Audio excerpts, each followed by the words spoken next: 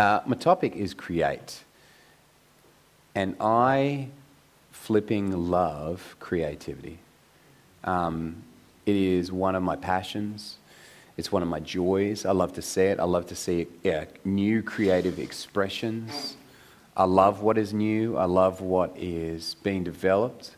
Sometimes I jump on trends too soon. I bought 2 mini disc players, a technology that doesn't exist anymore.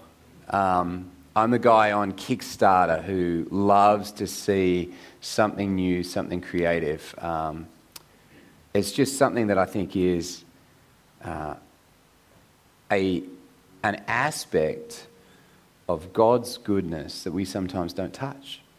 And I think it's an extraordinary gift that each and every one of us has. Have you ever sat in children's ministry? And for some of you, that might seem like a nightmare, but I suggest that you go out there one time and just sit in children's ministry, because something extraordinary happens. When you say to a bunch of 4 and 5-year-olds, draw a picture of a monkey, they all draw pictures of monkeys. There's not a single soul in that room who says, I don't know how to draw a picture of a monkey. They all do it. And for the most part, they're terrible. But they're pictures of monkeys. And if you say to a 4 and a 5-year-old, sing a song, guess what? They can all sing. And they can all dance. And somewhere along the line, we get told we can't do that anymore. You know, if I said to you right now, can you draw a monkey on a spaceship? Some of you go, no, I can't draw a monkey on the spaceship, because someone has told you along the way that you don't have the capacity to draw. I didn't ask you to draw a monkey on a spaceship well. I just asked you if you could draw a monkey on a spaceship. And there is an innate creativity that resides in children that I think is delightful. And somewhere along the way, someone has said to you, you can't sing, you can't dance, you can't draw, and you believed it. No, I didn't say that you could dance well or sing well or draw well. But you know what? If you had committed to it, after about 10,000 hours, you would be a master of it. And that's what I love about creativity. And that's why I love it within our church, that we see these moments of creativity, and I want to champion it. Because maybe that first expression of creativity isn't the greatest, but as you continue to work at it, it gets better and better and better and better and better. Okay? Now, Frank Lloyd Wright is a very famous architect. Does anyone know who Frank Lloyd Wright is? Oh, awesome. Okay. 4 people. For the rest of you, he's a really great architect. And he was given the task of designing the Imperial Hotel in Tokyo. And there is no comparable construction job that was ever undertaken to this magnitude. Okay? And with patience, he laid out plans for this immense building in a land that is renowned for earthquakes and terrible tremors. And after he was carefully reviewing the site, he discovered that 8 feet below the surface of the ground, there was a 60-foot bed of soft mud. And he said to himself, what if we just float the entire building on the soft mud? And everyone thought he was an absolute lunatic. 4 years later, after immense ridicule, he built this building. And 4 weeks after it opened, there was a giant tremor. The worst tremor of 52 years, and every building and house around the Imperial Tokyo Hotel crumbled and fell. Except for the Imperial Hotel. It just wobbled on the spot. Moved with the tremors of earth and adjusted because of immense creativity, it stood. Still stands today. Creativity is an essential quality of our church. It is the very fluidity that allows us to speak Christ and react to monumental, life-changing events that happen in the world around us. Now, in recent memory, I can't think of one of those. Oh, no, it's 2020, yeah. You see, it all starts in the beginning. God speaks in Genesis 1:11. He says, let there be light, and let the land produce vegetation. Let there be seed-bearing plants and trees. Let the land bear fruit with seed in it, according to their various kinds. And It was so. The land produced vegetation, plants bearing seed according to their kinds, trees bearing fruit with seed in it according to their kind, and God saw it, and it was good, and there was evening, and there was morning, and that was the third day. God spoke, and creatively, creation was born. Psalm 19, the heavens declare the glory of God. The skies proclaim the work of his hands. Day after day they pour forth speech. Night after night they display knowledge. There is no speech or language where their voice is not heard. Their voice goes out into all of the earth, the words to the end of the world. In the heavens he has pitched a tent for the sun. Creation speaks back to the glory of God. God speaks, creativity is born. Creation is born. Creation speaks to the glory of God. Doesn't stop there. Exodus 35, 30 and 33. Bezalel, let's go with that as a name. Moses says to the Israelites, see, the Lord has chosen Bezalel, the son of Uri, the son of Hur, of the tribe of Judah, and has filled him with the Spirit of God, with skill and ability and knowledge in all kinds of crafts, to make artistic designs, for work in gold, silver and bronze, to cut and set stones, to work with wood, and to engage all kinds of creative craftsmanship.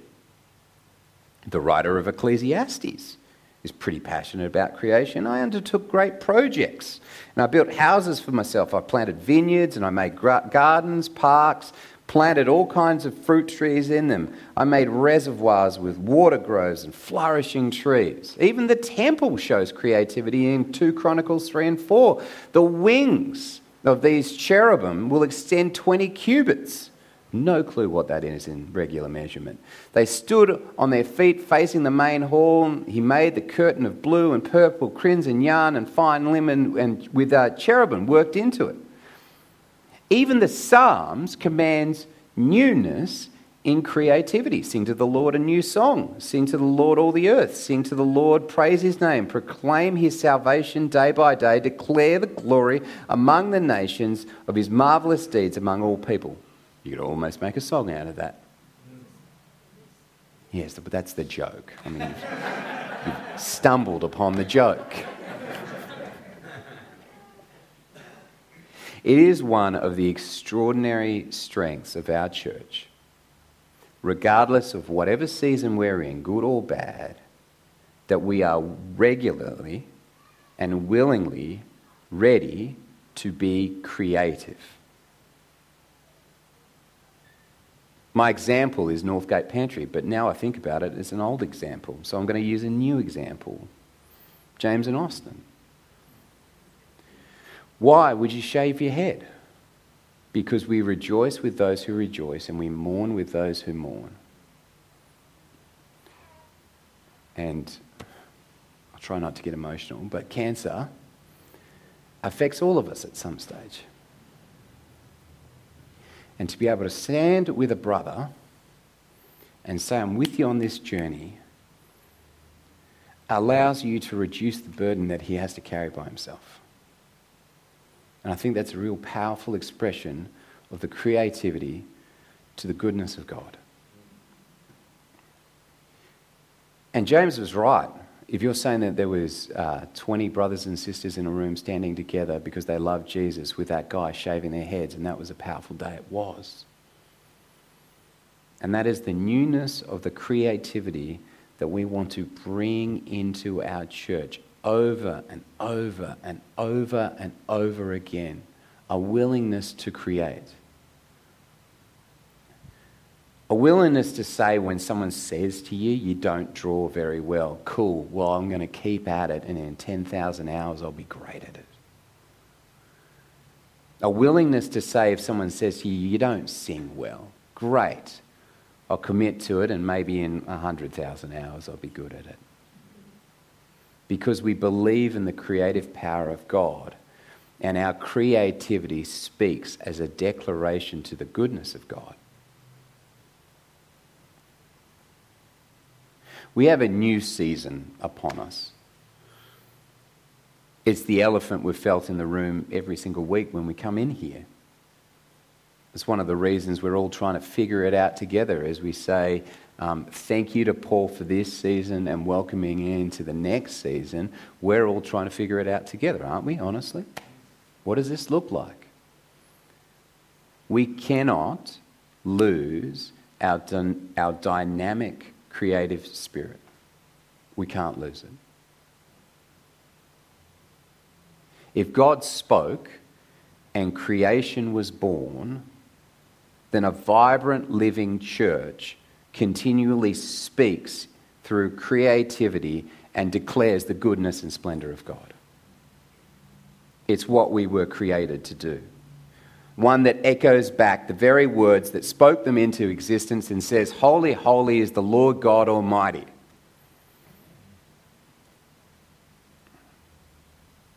You know, in the 1500s, a man walked into a chapel and painted a mural on the roof. It was a pretty good looking mural. It was in the Sistine Chapel. And it was a glorious creative declaration to the goodness of God.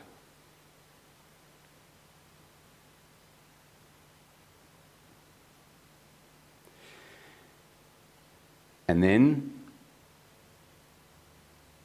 the church starts to lose its way. Someone sticks a plaque on it, and it changes from being a church into a museum. And what was once a vibrant, active, living church with a profound declaration of the goodness of God is now a museum where it's been about 400 years since anyone was saved in it.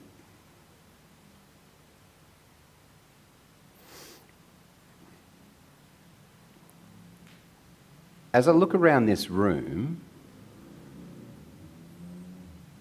there are,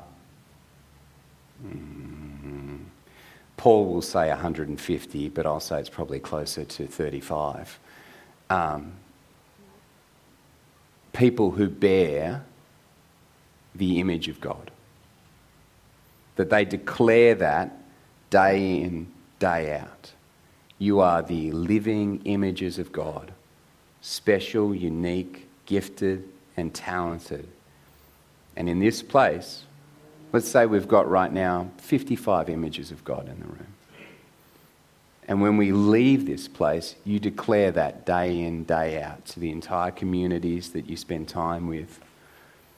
After this, I go to my daughter's baseball grand final celebration. As what? As an image of God. Declaring the goodness, bringing my creativity, my gifts into that space so that I might declare the goodness of God. Holy, holy is the Lord God Almighty.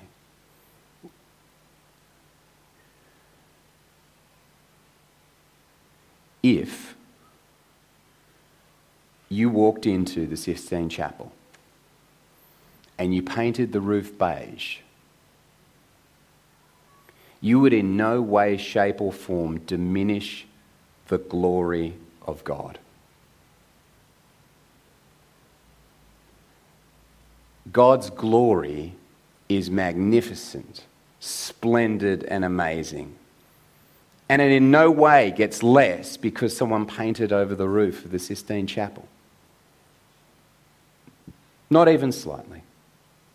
Now, it hurts. You're like, man, that was a really good artwork speaking to the glory of God. But God's glory did not get less in any way, shape or form. And this is what I love about the newness of creativity. If we stop being creative, we become like the Sistine Chapel. We're no longer actively singing a new song to the Lord. We are becoming a museum just filled with dead images. You are a living and active image. God spoke you into existence. And you speak daily with your creativity to the goodness and glory of God who spoke you into existence.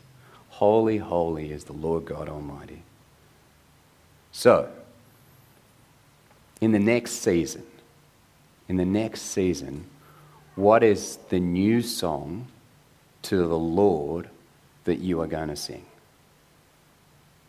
That's the question as we go into Easter. Something that I'm very excited about. We're reminded of the death of Jesus, but we know Resurrection Sunday.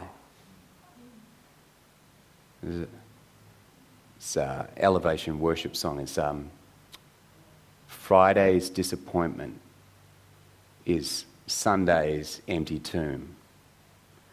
We're not going to run out of miracles anytime soon,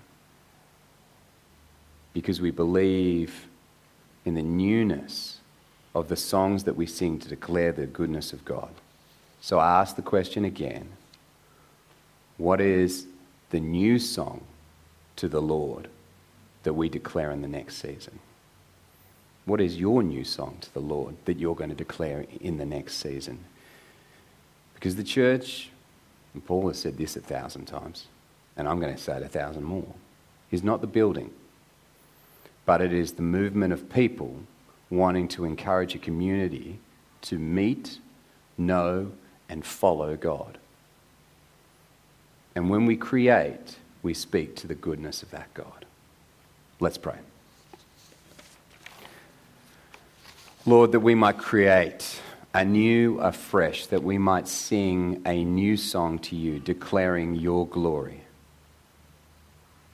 Lord, you are holy, holy, Lord God Almighty. Lord, that we might bring glory to you by what we do, by what we say, that we might speak a thanks, a praise, a declaration to who you are. Lord, we pray that your Spirit be upon us right now, Lord.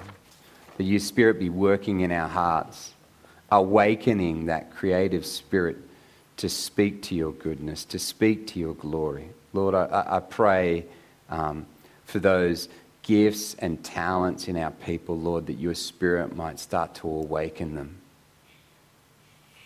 Lord, that you might light a fire in us for the next season, so we sing a new song to this community, a new song that declares your goodness and your glory, Lord. Empower our Spirit of God. When someone says we don't do it well, Lord, that we're willing to move forward through that criticism and know that we are speaking to your goodness. Amen.